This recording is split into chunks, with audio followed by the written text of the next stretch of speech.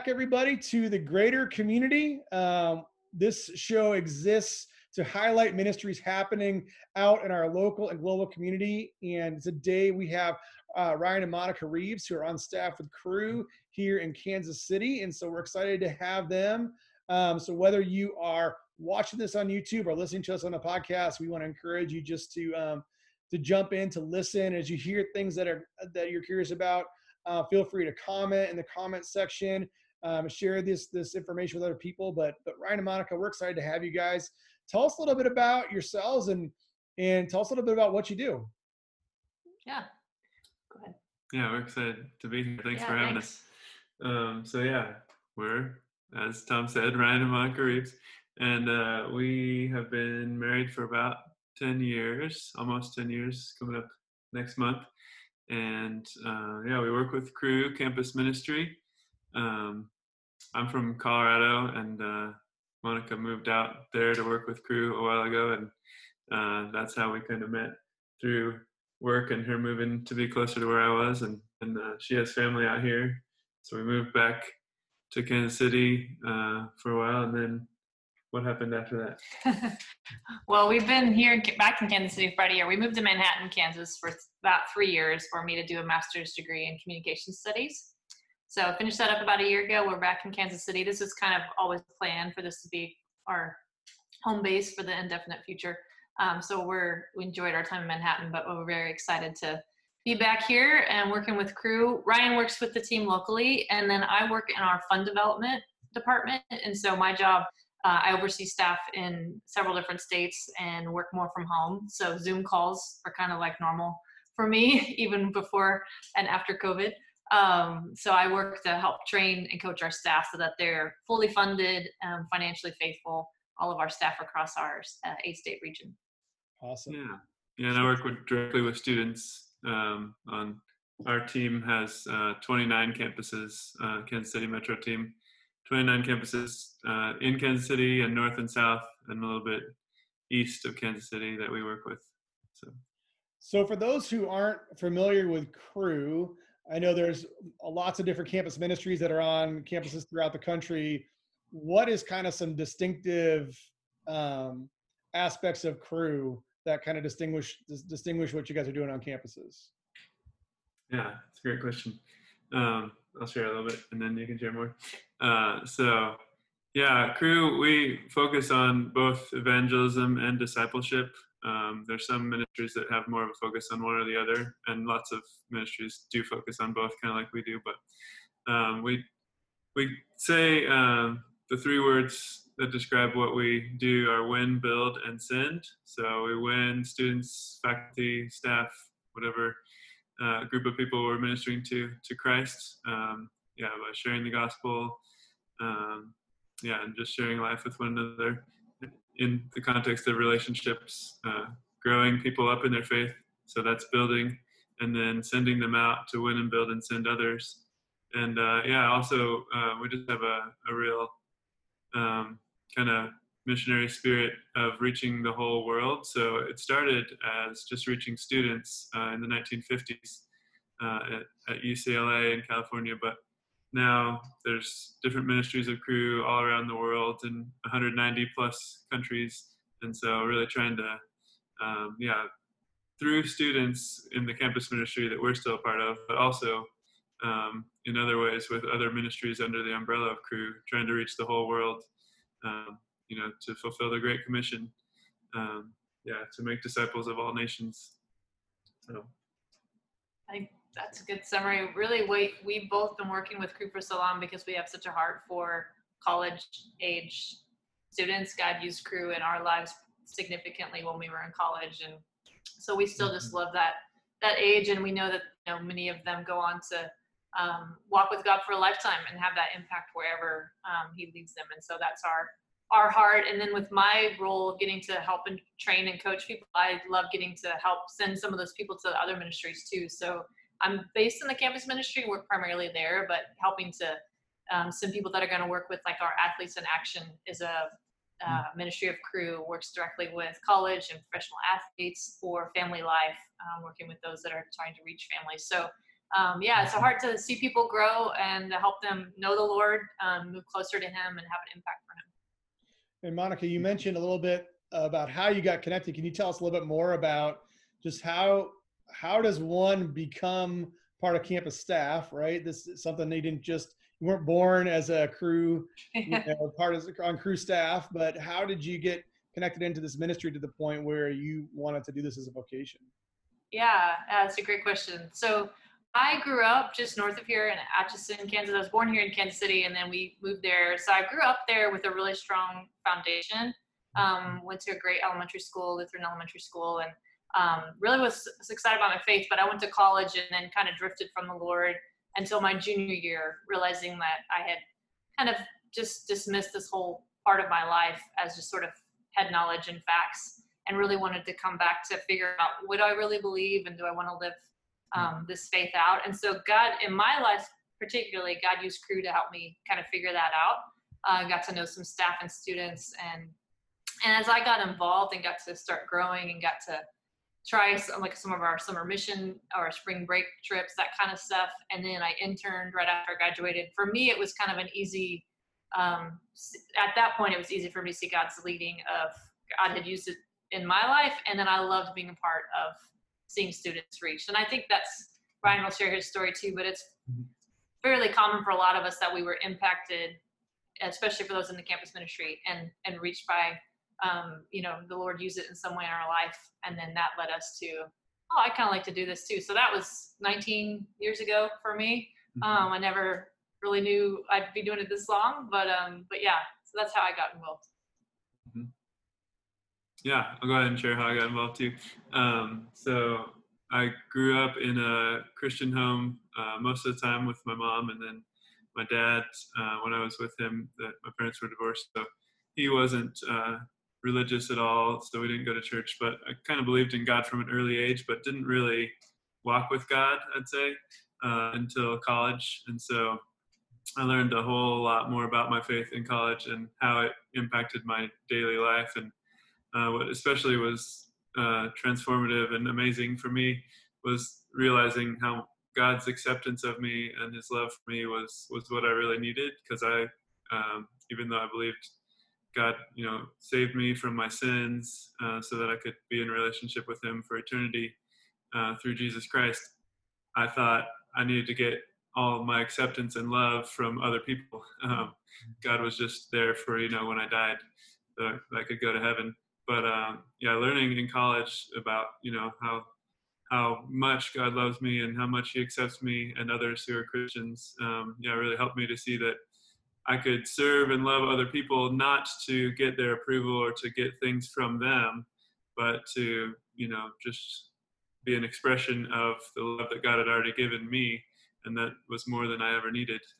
So that was really cool. And then, learning about ministry of the Holy Spirit, and that God living in me means that I have power to live the life that God calls me to live, the Christian life.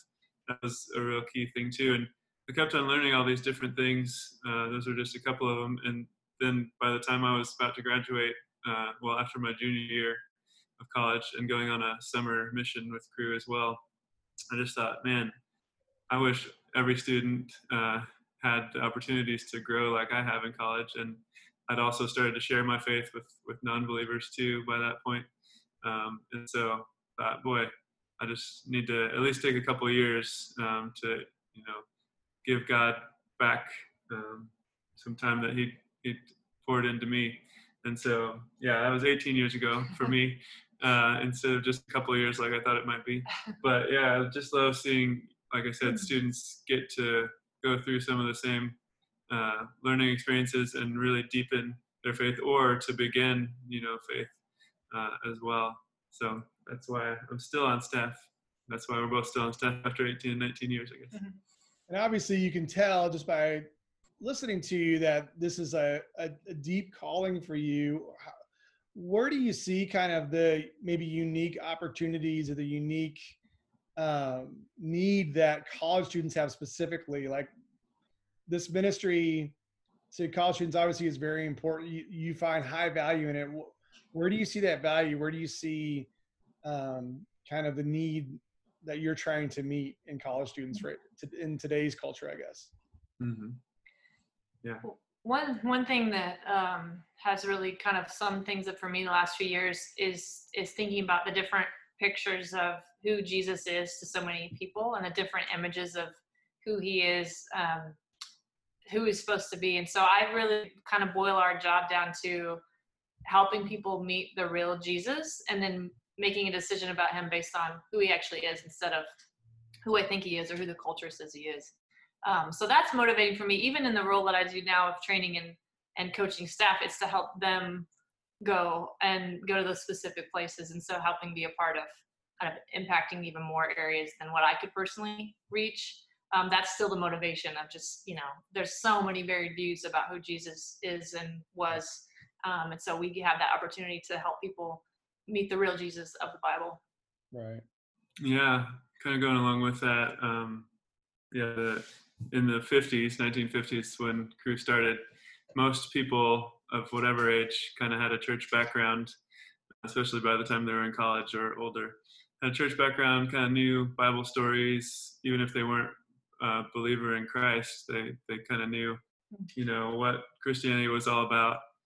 Could probably tell you what the gospel was, even if you helped them define that word gospel. If they didn't know that word, they would still kind of know what the gospel was, the good news of Christ coming down and dying on a cross to forgive people of their sins, all that. But nowadays, more and more people, especially college age and under, haven't grown up in any church background or in any knowledge of who God is, or that there is a God, or that haven't read the Bible, all those kind of things.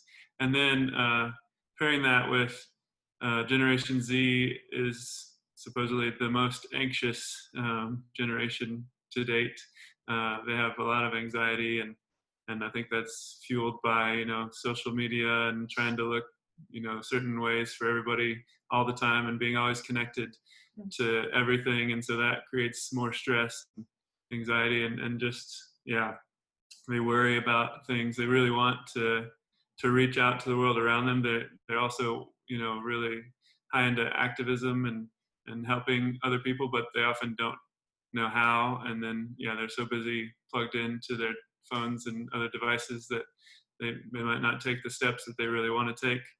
So that then leads to more anxiety because they're not sure. They want to do something for the world, but they're not sure how. And then they don't have any background of religion, but they've heard, like Monica said, that Christians, are judgmental, and so you shouldn't, be around those judgmental people because we need to accept everybody. So they're very, very accepting generation too, more so than generations in the past. So kind of throw that all together, and they're, a little bit of a mess, like we all are. But so they really do need Jesus, but yet they have the least knowledge of Jesus of any generation so far, at least in the U.S. And so we get to enter in and really give them something that they don't even have the knowledge of, and point them to the Jesus who can give them purpose, because they really want that purpose and be the embodiment of true love and acceptance, that they want to live in an accepting, loving world. So it's really fun. So when you have that Jesus conversation with a student on campus, how does that typically go? Are people wanting to talk about Jesus? Is it an easier conversation? Is it a curious conversation? Is it all over the map? How are those conversations going on campus when you bring up Jesus? Yeah, good question. Well, it definitely, like a lot of things, varies, I would say. Ryan has more kind of immediate experience. When I was in grad school, I had lots of opportunities to work right alongside a lot of students, so that was really fun and a good opportunity to have some ongoing conversation. But I would say, for the most part, at least in this part of the country, people still remain pretty open to at least have a conversation. I think people are curious, sometimes are wondering, like Ryan was talking, kind of that purpose and people wanting to make a difference. But so seeing people like Christians who are really motivated by that kind of vision can be kind of intriguing. I think people want to know more about, like, so why are you so serious about this, and why is this important to you? I have found a real openness, even in people's views that I knew were varied and different from mine. We could have a real back and forth conversation. And a lot of that, for me, the conversations at grad school were definitely built on, I knew them well. We had some interaction and context to draw from, but I think you could speak more to this. But even just meeting people on campus for the first time, it seems that people are still pretty interested in talking. Mm-hmm. Yeah, and so usually, how we approach someone that we don't know, and usually we staff try and go with students and help them learn how to share their faith, which often they're reluctant to do first, but like I was in college. But they often find, it's a lot easier and more fun than they thought it would be and less scary. But approaching somebody new, we often use one of these kind of survey tools or others. We have a lot of different survey tools. So we start the conversation usually by asking for their help, for a student's help, because people like to help out other people often. And so then we also get to know who the student we're talking to is and what their background is through the survey tools, or sometimes we'll just ask about a current event that's going on. If there's something that's on people's minds already, ask what they think about that. But just asking questions, because that's what Jesus did a lot, is ask people questions to reveal their own needs to themselves. Jesus would help people see their need for him through just the right questions. And we're not Jesus, so we don't have all the right questions all the time, but we do have the Holy Spirit, God living inside us. So we ask to be Spirit led. First of all, we'll, even before we talk to somebody, we always try and pray. And our definition of successful witnessing in Cru is going out and sharing the gospel in the power of the Holy Spirit and leaving the results to God. So we always ask, God, please lead us to the right people, fill us with your Spirit, give us, the right questions to ask and the right way to transition into the gospel if you, give us that chance. So when we're asking people questions, often about what they believe as well, then, if they say they already think they're a Christian, often we'll kind of ask, what does it mean that you're a Christian? And if a friend asked you, how do I become a Christian? What would you tell them? Things like that. And if they're not a Christian, often by the end of the survey, they've shared a lot about themselves. So we can say something like, would we be able to share a little bit about something that's really important to us, or about, what we believe about these questions that we've been asking you? And sometimes we go through a booklet like this type of booklet, which is a little gospel presentation. Sometimes we just talk about the gospel.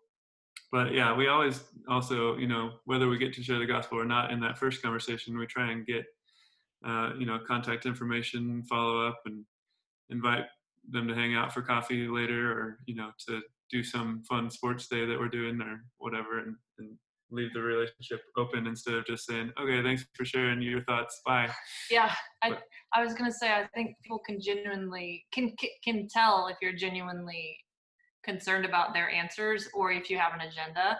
And so like what we as staff and always with our students, this is not about having this agenda of I'm going to say these 5 things no matter what in this conversation. Now I'm going to, share this 4-point outline of the gospel. It's going into a really loving people and listening. And I know that we've both seen this as like a lot of people, I think, don't have anyone in their life that genuinely asks some of these questions and cares or listens. So if we approach them and really want to hear their story, when we say, could you help us out with something, we explain like we want to know what students are thinking. We kind of do these informal surveys to get a feel for what the campus is like, and so people hopefully can tell that we do care about their story, and we care about where God might be at work in their life, whether they even see it. But ultimately listening and trying to love them no matter how the conversation goes. Yeah, and we also try and train our students up in how to, reach their friends, their classmates, coworkers, family as well. And so, not just doing it with random people that they meet in a student union or in a library or whatever. But and then we're reaching out, to people in various ways. And as we build those relationships, sharing with them too. And I was going to say too, everystudent.com is a website that we often use in evangelistic conversations because it's a website that has millions of views each year and has a lot more views during COVID times actually than it has even before then. Lots more people getting online and asking questions about like who is God and things like that. So this website has hundreds of articles about things that students would be asking about, even like what does Christianity say about sex, or all kinds of things. And so we'll often point people to that website or say, hey, something in the conversation brings up something that an article on everystudent.com addresses. Hey, there's this website. Could we check out what some experts have to say about this thing that you were talking about? And so we can do it that way too. Yeah, that's awesome.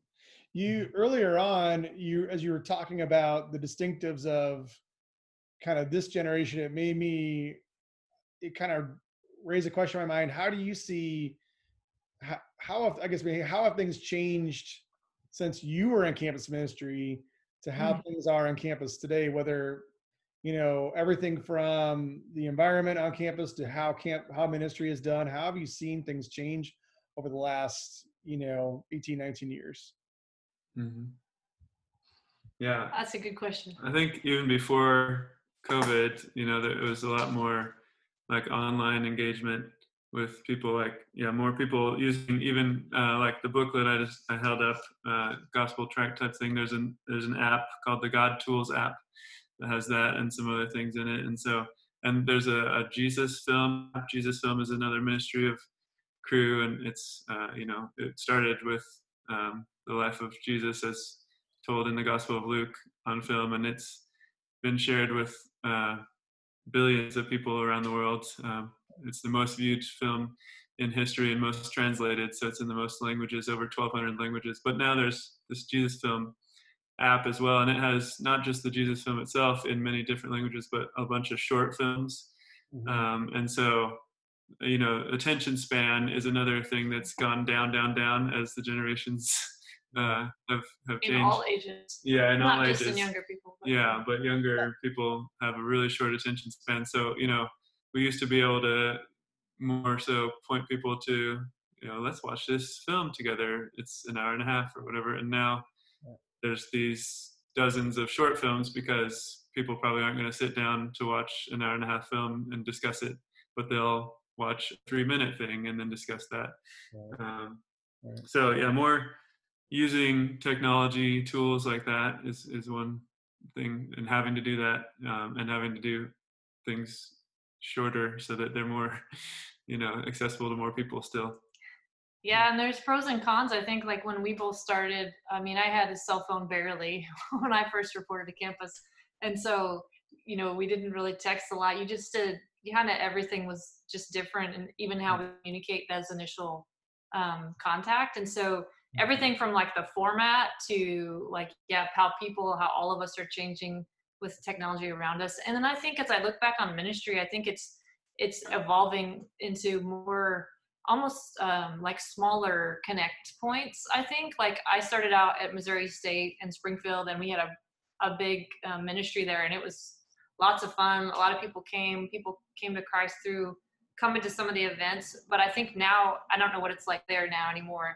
Some places do still have some large gatherings, but I think a lot of what we've seen in the last few years is most people decide to follow Christ because of connecting to other people who are following Christ and getting involved like in a discussion group, a Bible study, or developing that relationship over several months. And so it seems like too, ministry's changing a little bit more, at least in our experience, from not just events or not just similar to church, not just having a church service in a building that people come to, but going out and also trying to build those relationships, more. Not that we didn't do that at the beginning too. We always focused on those relationships, but I think sometimes those bigger things, maybe people came to those kinds of things more. It was kind of just the way that a lot of organizations function. And I think that's changing a little bit. Yeah, definitely. I'll throw in just an example of that at UMKC, where I'm working right now. There's 7 different community group Bible studies, and they're limited, especially the ones that meet in person are limited to 10 people right now because of COVID. But So there's about 70 students in these 7 groups, and there used to be also a weekly meeting kind of to gather all the community groups together.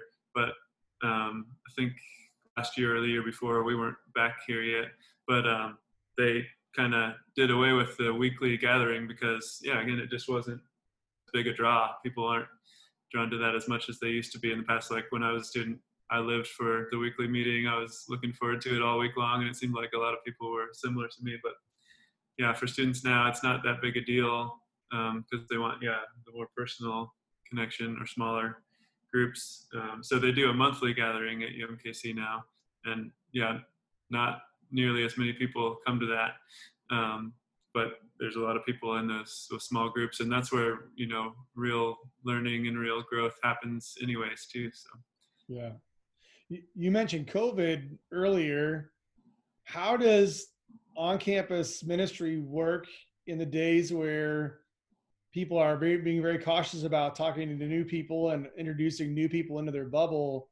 But imagine that raises a whole new set of challenges, but maybe new opportunities. So how has COVID impacted campus ministry?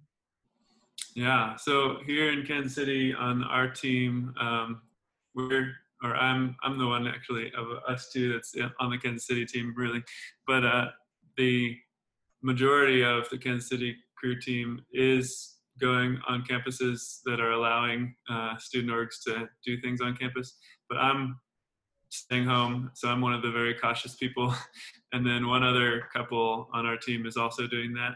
But so those who are going to campus, from what I've heard them talk about, the campuses are a lot less crowded. There's a lot less people just hanging out. So if you go try and meet new people, it's harder to find those people, but they still are finding people to minister to in person. But we've done a lot more virtual strategy of meeting people too. Like at the beginning of the year, we followed as UMKC CRU Instagram page, followed all kinds of, especially freshmen who were already in other groups that UMKC made on Instagram or other types of social media, even Facebook things too, even though students aren't on Facebook as much nowadays. But then a bunch of students followed us back as UMKC CRU, and then we were able to, personally message those people on there and ask them to fill out a little survey, whereas normally we'd do, and we did that too at UMKC actually, but a survey table where we'd have some giveaways and, it used to be a paper survey and now it's moved to a digital survey anyways. So that it was good that it was already a digital survey we were doing. But have a little link to a survey, they fill it out and indicate their interest in things from getting involved in CRU things or Bible studies to learning more about what it is to know God, or what that even means, stuff like that. And then those people either fill out the survey or they don't, but lots of them did. Once they followed us back, we engaged with them or gave them an opportunity to come to a Zoom meeting that we were having to learn more about what we're doing, and just sent them a link to that, a Zoom invite, things like that. So just engaging with people in all the online methods possible, and then seeing who gets back to us and who we can engage with further, and then helping our students to reach out personally to their friends that are also going to school but may not be going to in-person classes, because a lot of our students and student leaders are not doing any in-person classes as well, so it's all phone conversations and Zoom calls with them too, like for discipleship and everything like that. Right. It seems like there's a thought process in young adults that I talk to, at least, where when you talk about sharing your faith, one of the objections is like, well, I know what I believe. I don't want to impress on somebody else what I believe. And so there's kind of an assumption that when you start to kind of share your faith, that will be met with some, that walls will be put up. But, obviously campus ministries have been going and thriving, obviously as it looks different, but Mhm. Has that been your experience? I mean, do you find that people are kind of more private about their, you know, own personal faith convictions, or are they more wanting to talk to you? Are they wanting to have that conversation? Do they feel like, man, yeah, finally, do they expect that? I guess, yeah. What kind of response have you found as you're on campus or virtually trying to talk about Jesus and share your faith? What's that been like? How receptive have people been? Mm-hmm.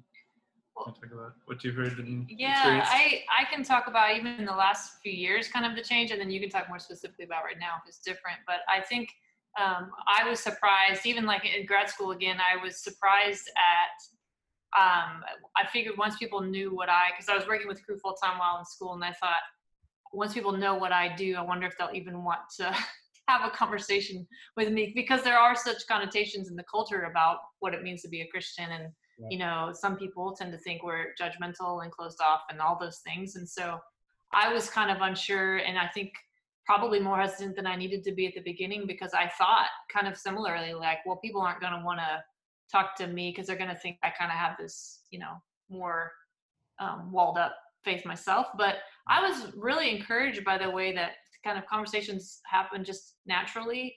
And I found like I often would just, as we talk about things, grad students especially were very stressed out, and they have very, very many demands on them, and just it's a very difficult time. And a lot of them were still, it's early 20s, trying to deal with working, teaching this full load of courses, taking grad school, the pressures. And so a lot of times it almost come up naturally, like, do you have any spiritual beliefs that you lean on, or what helps you get through these stressful times? And I could kind of share about my experience too. And so again, even having done this so long and knowing that people are open, I still can fall back into, yeah, but probably not these people, or probably not this friend. It's like, this is different.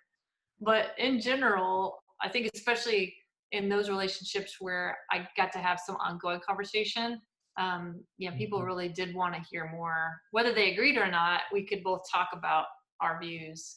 Yeah. And I don't know if that's different now, or if you feel like it's more open. Yeah, I think even because of COVID, again, I don't like COVID, and I hope it goes away someday soon. But I know too that God isn't surprised by it, and He has had plans of how He's going to use it for long before it ever came to our minds and became an issue in the world. So yeah, He's using this horrible thing for good, which He does all the time. He uses awful things for His good because He's God, and He can do that. So one way that COVID has been great is that it made a ton more people have questions about, like, why is this kind of thing happening in the world? And they're looking to answers outside themselves more so than ever. And so they often don't know to look to the God of the Bible at first, but they're open when we come to talk to them about the God of the Bible. They're really open to saying,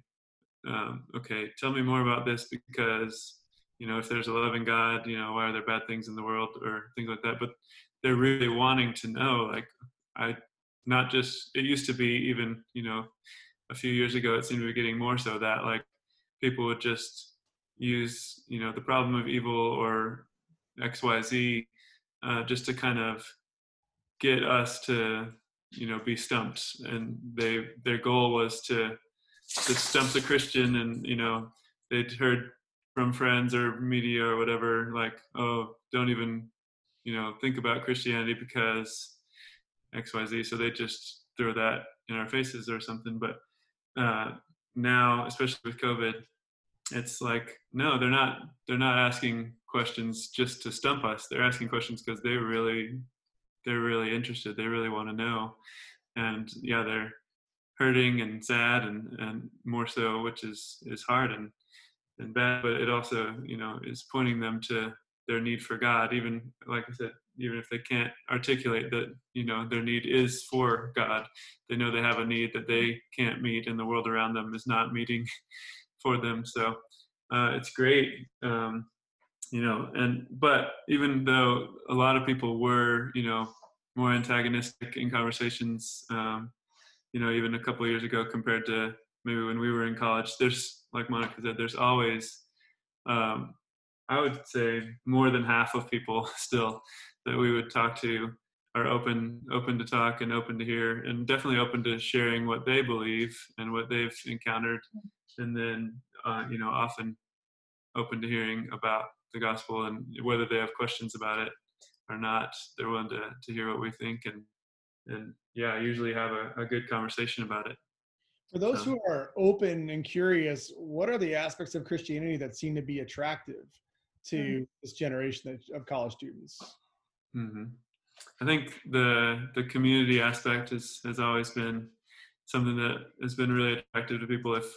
If we, like the Bible says, will people um, will know Jesus because of how we love each other. That's a bad paraphrase, but anyways, they'll see Jesus because of our love for one another as Christians. So yeah, when people get to come see, even if they're walking by, sometimes like we have a pizza party or a sports day and they're walking by and they hear us talking to each other, sometimes that has gotten people to stop because they're like, I heard you guys talking and there was just something about you and how you're talking with one another that was different. And so, or walking by in the union and hearing worship music, and then they'll stand outside the room that we're meeting in and listen a little, and again, they'll just be attracted to that community. Like, why are all these people gathering and kind of loving each other, even if they don't, again, see it as they're loving each other like Christ would love. But so that's, yeah, really attractive to people. What else? That's what I was thinking too. I think people are drawn to those relationships. Like, think of a student at Kansas State that ended up deciding to follow Jesus, and it was because her suite mates were, they were involved with crew. They invited her to things. They loved her really well. They cared about her as a person, whether she became a believer or not. And I think she saw that, and then saw these relationships that they had with other Christians. But yeah, I think it's definitely the relationships and the community, as well as, I think, like Ryan mentioned, I think not just this generation, one before them too, and lots of people in other generations that care about really having that impact.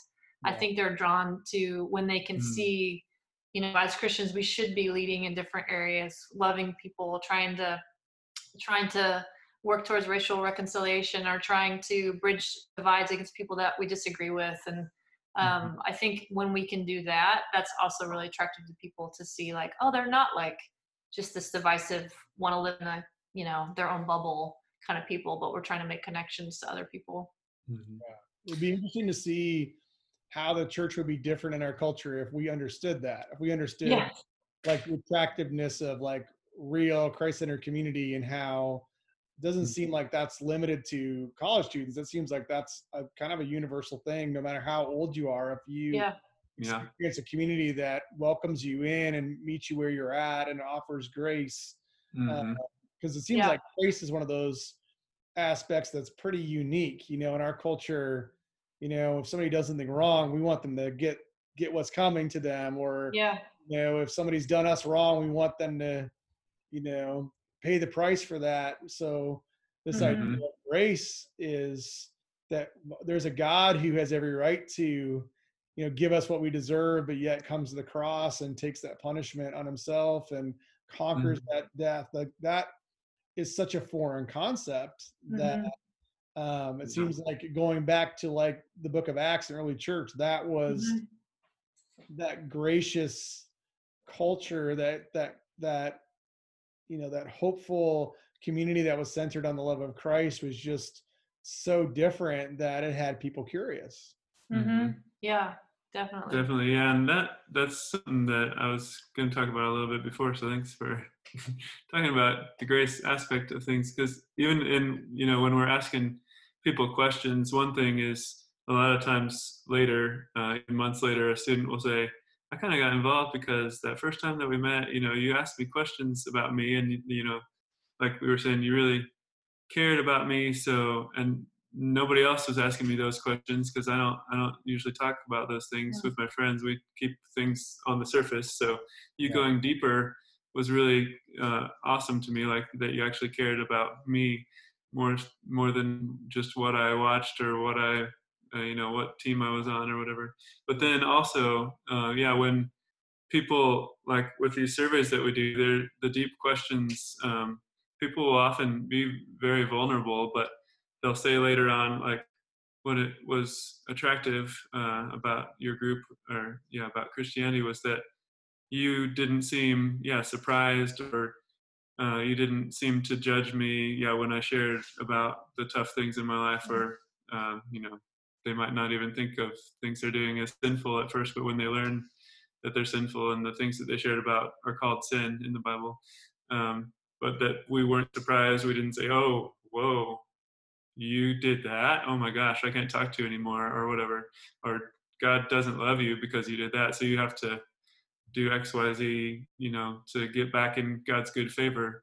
And instead, we just say, oh, thanks for sharing about that. That's so great that you're willing to share this with me. And boy, here's this loving God who wants to forgive you of everything that you've ever done wrong, and who wants to give you this great community and this great love and acceptance that you need.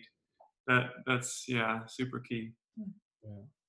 It's pretty rare in our culture to find that kind of unconditional kind of love. Even as much as we talk about, you use the phrase of this is a very welcoming and accepting generation, but we are still pretty siloed around being with people who are like us, who agree with the ways that we think, whether we're, however we are in the political spectrum, or however we look at the world according to socialists. We tend to pick our friends. I mean, that's what we talk about with the cancel culture of, let me keep the people that close that think like me, and I want to drown out the voices that are different than me. But to have a church or a community that's trying to hold all of that together and say, we're going to make room to agree to disagree on some of these things, but it's our love of Christ that unifies us, that transcends some of those barriers.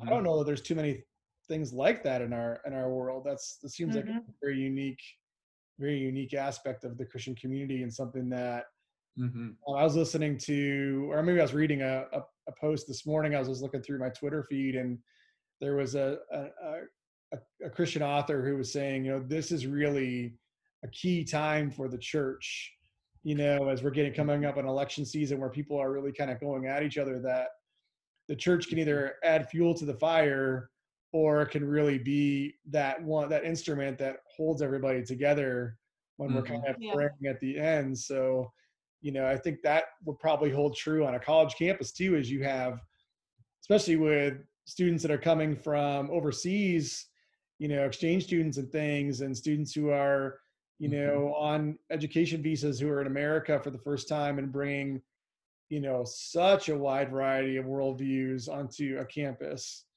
There's that uniqueness of the Christian message, I would think, would shine forth even more brightly. Definitely. Yeah.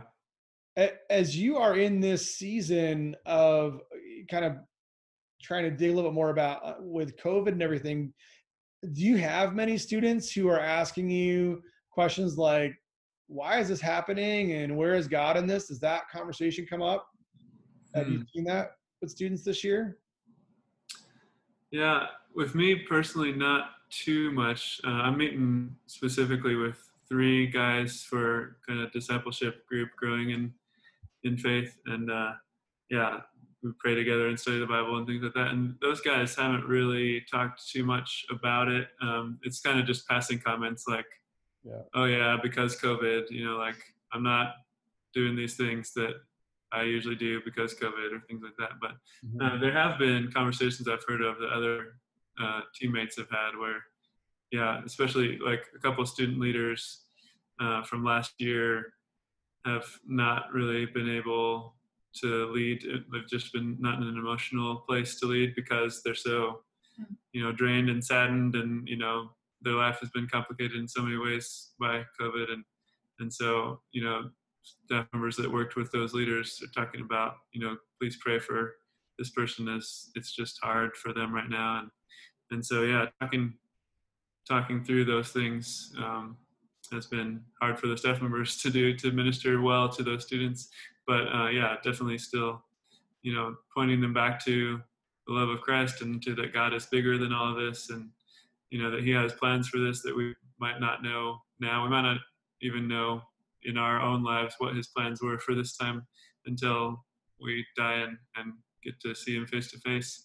But that He is still in control, and that He does still love us, and that He does still love, those who've gotten sick that we know, and those who've died and everything. And so, yeah, it's hard, but I haven't had to deal with particularly hard, cases of students. And in my Bible study on Wednesday night that I help co-lead with a student leader, it hasn't really come up too much in there too, but it's a good thing to keep on asking about.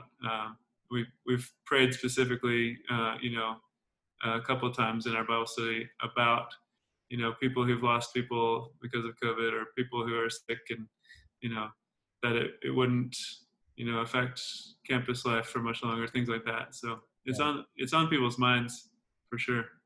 Well, and the reason why I asked is I think, as you were sharing a little bit about some of the tools that you use with students and your approach to some of this conversation, it seems like the way that CRU is addressing some of these things is well suited, to have a conversation with a student who might be really wrestling with, like, where is God in this? What do I believe? Why is this happening? Where, I remember when I was growing up in the 90s, and when I was in college in the 90s, I went to a Christian college, but the heroes of the faith at that point were apologetics was such a big thing. And it was more apologetics with sort of like, I'm going to win this argument. If I can come up with a more convincing argument, then that will convince you, and then you'll decide to follow Jesus. But what I learned in, 20 years of working with youth and young adults is sometimes it's the way you have that conversation as much as what you say that leaves the lasting impression.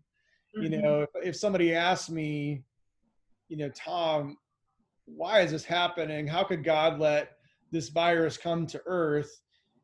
If I come at them with a definitive statement, it kind of ends the conversation. But if I can kind of spool that out into a conversation, into a dialogue, typically it seems like the response from a young adult or a teenager will be like, okay, I want to go think about that. It's not like, well, I'm convinced now. It's like, I appreciate that you didn't just give me a glib answer, but that you took the time to, like, hear my pain, and I would imagine the way that you are approaching these conversations would be a similar strategy or a similar mindset behind that. Yeah.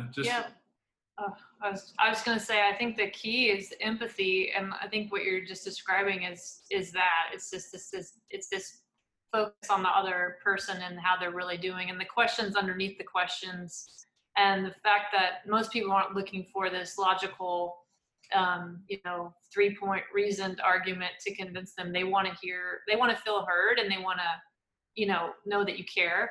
And I think that's such a key. We could talk for hours about the key that would be in politics and society at large, and some of the big issues that our country's dealing with is empathy. And if you could actually put yourself in someone else's shoes and appreciate where they're coming from, how much better the conversation goes. And as Christians, I mean, honestly, that should be defining all of us all the time. And, we have lots, I will speak for myself. I have lots of room to grow in that, but the more we can take that kind of approach, I think that just looks like Jesus, Yeah, we definitely try and point people, like some of the things I said, like, to the fact that God's still in control and He has plans for this. But yeah, also, more importantly, so it's a good thing you brought stuff up again, to help me remember that, more importantly, we need to share, and we do share, that God is with us in this.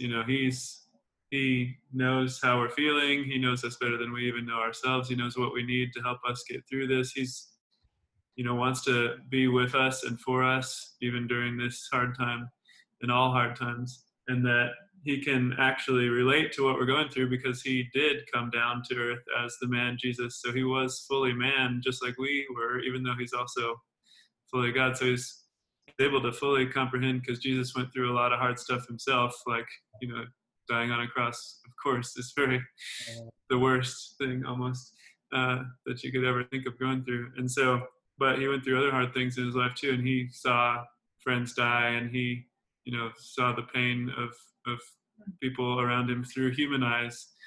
So he can totally fully relate to where we're at, and he has the power to be with us and to come in.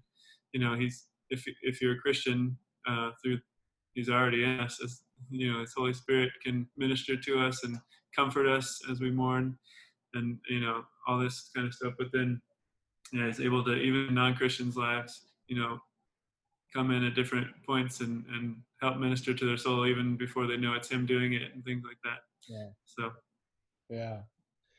yeah. Man, so many things that made me think of. So I get the opportunity to talk to lots of different people doing ministry, different types of ministry. The heartbeat behind creating the show was to highlight lots of different ways that God's at work. And so I want to ask you, because your focus is specifically campus ministry, I'd love to hear your hearts about why you feel that campus ministry is so important. Like, what is the significance of campus ministry in the bigger picture of what God's doing in his kingdom? Like, why is what you do an essential part of what of the kingdom of God? Yeah. Do you want to go first? Go ahead. I'll go first. Sure. Yeah. I mean, from the start, in 1951, when Campus Crusade for Christ was founded, the idea was to reach the campus today, to reach the world tomorrow.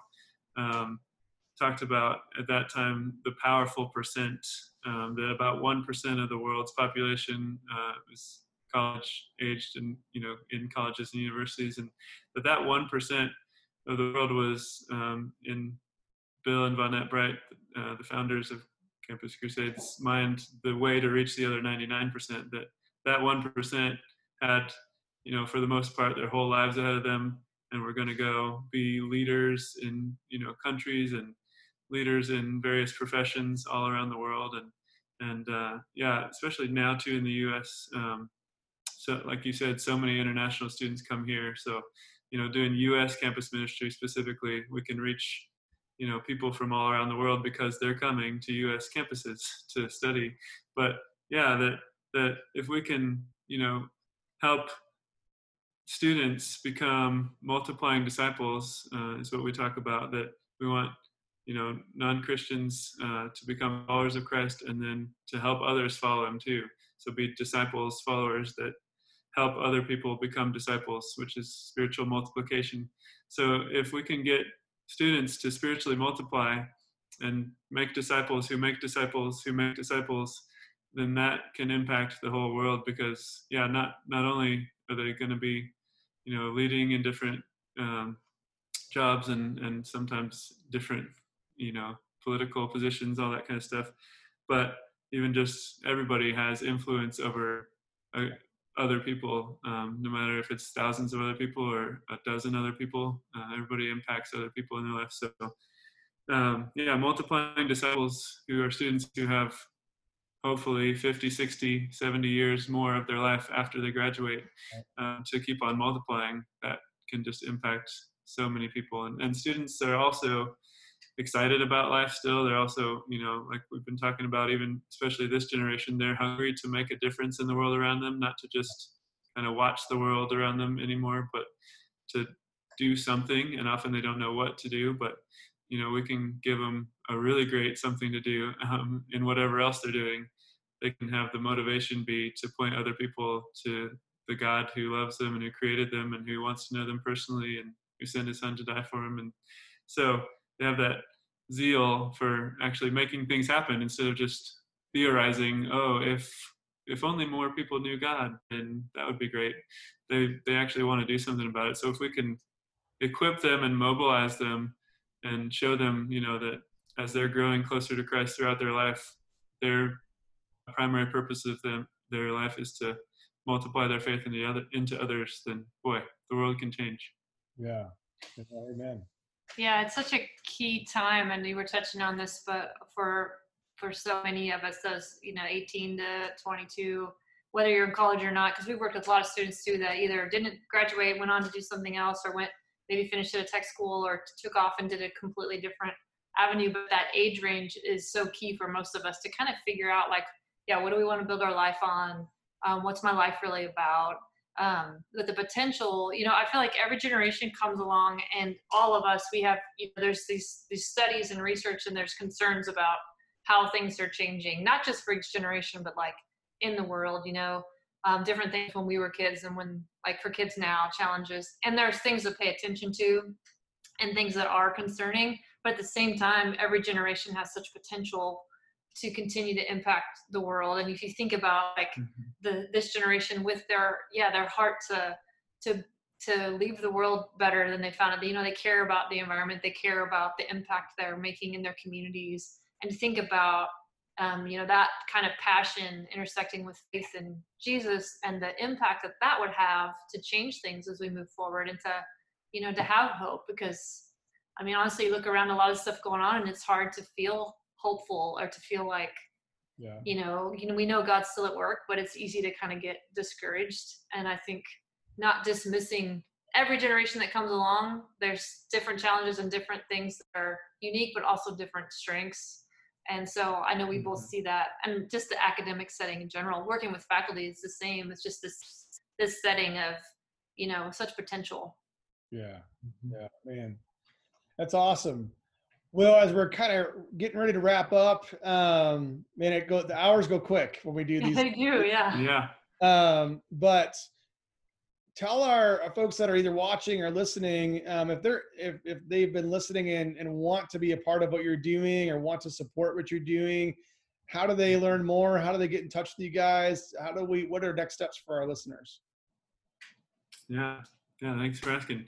And if anybody is wanting to partner with us in ministry, we are so grateful that you want to know more about that. And so you can call us or text us or email us for more information, or there's a website, give.cru.org. You can CRU is CRU, yes, not CREW, but give.cru.org. And you can look us up, Ryan and Monica Reeves, on that website, and there's a little kind of more blurb about our ministry too. But we would love to connect with you personally, more so than just having you go to that website. But that website would be a place to see a little bit about us and a picture of us, and you could actually give a financial gift. We need, for sure, that's a key, and then we also need people to give financially so we can keep doing our ministry. But either way, if people give financially or pray or do both, it's great. And then also, if you're interested in actually coming to campus, to one of our campuses, we work at Johnson County Community College, UMKC, and lots of other campuses, like I said, could come and do ministry with us at any time. Not with me right now during COVID because I'm staying home, but you could even jump on a Zoom call that we have if you want to learn how to do certain things. Yeah, probably the easiest way is our email. We can get that to you too, Tom, but it's just monica.reeves@cru.org and ryan.reeves@cru.org. And I can reach out to us, and we love to connect with people. Everybody, so we have a team of people and churches that partner with us, and we've been doing that for 18, 19 years. And that's such an encouraging part for us, because we have this whole team of people praying for the ministry, praying for us personally, that we get to pray for. And we love to have that partnership. It really is a partnership. And so, if you're, we'd love to tell you more about that if you're anything in what we said spurred your heart towards that. Awesome. Well, thank you so much for taking the time to have a conversation today.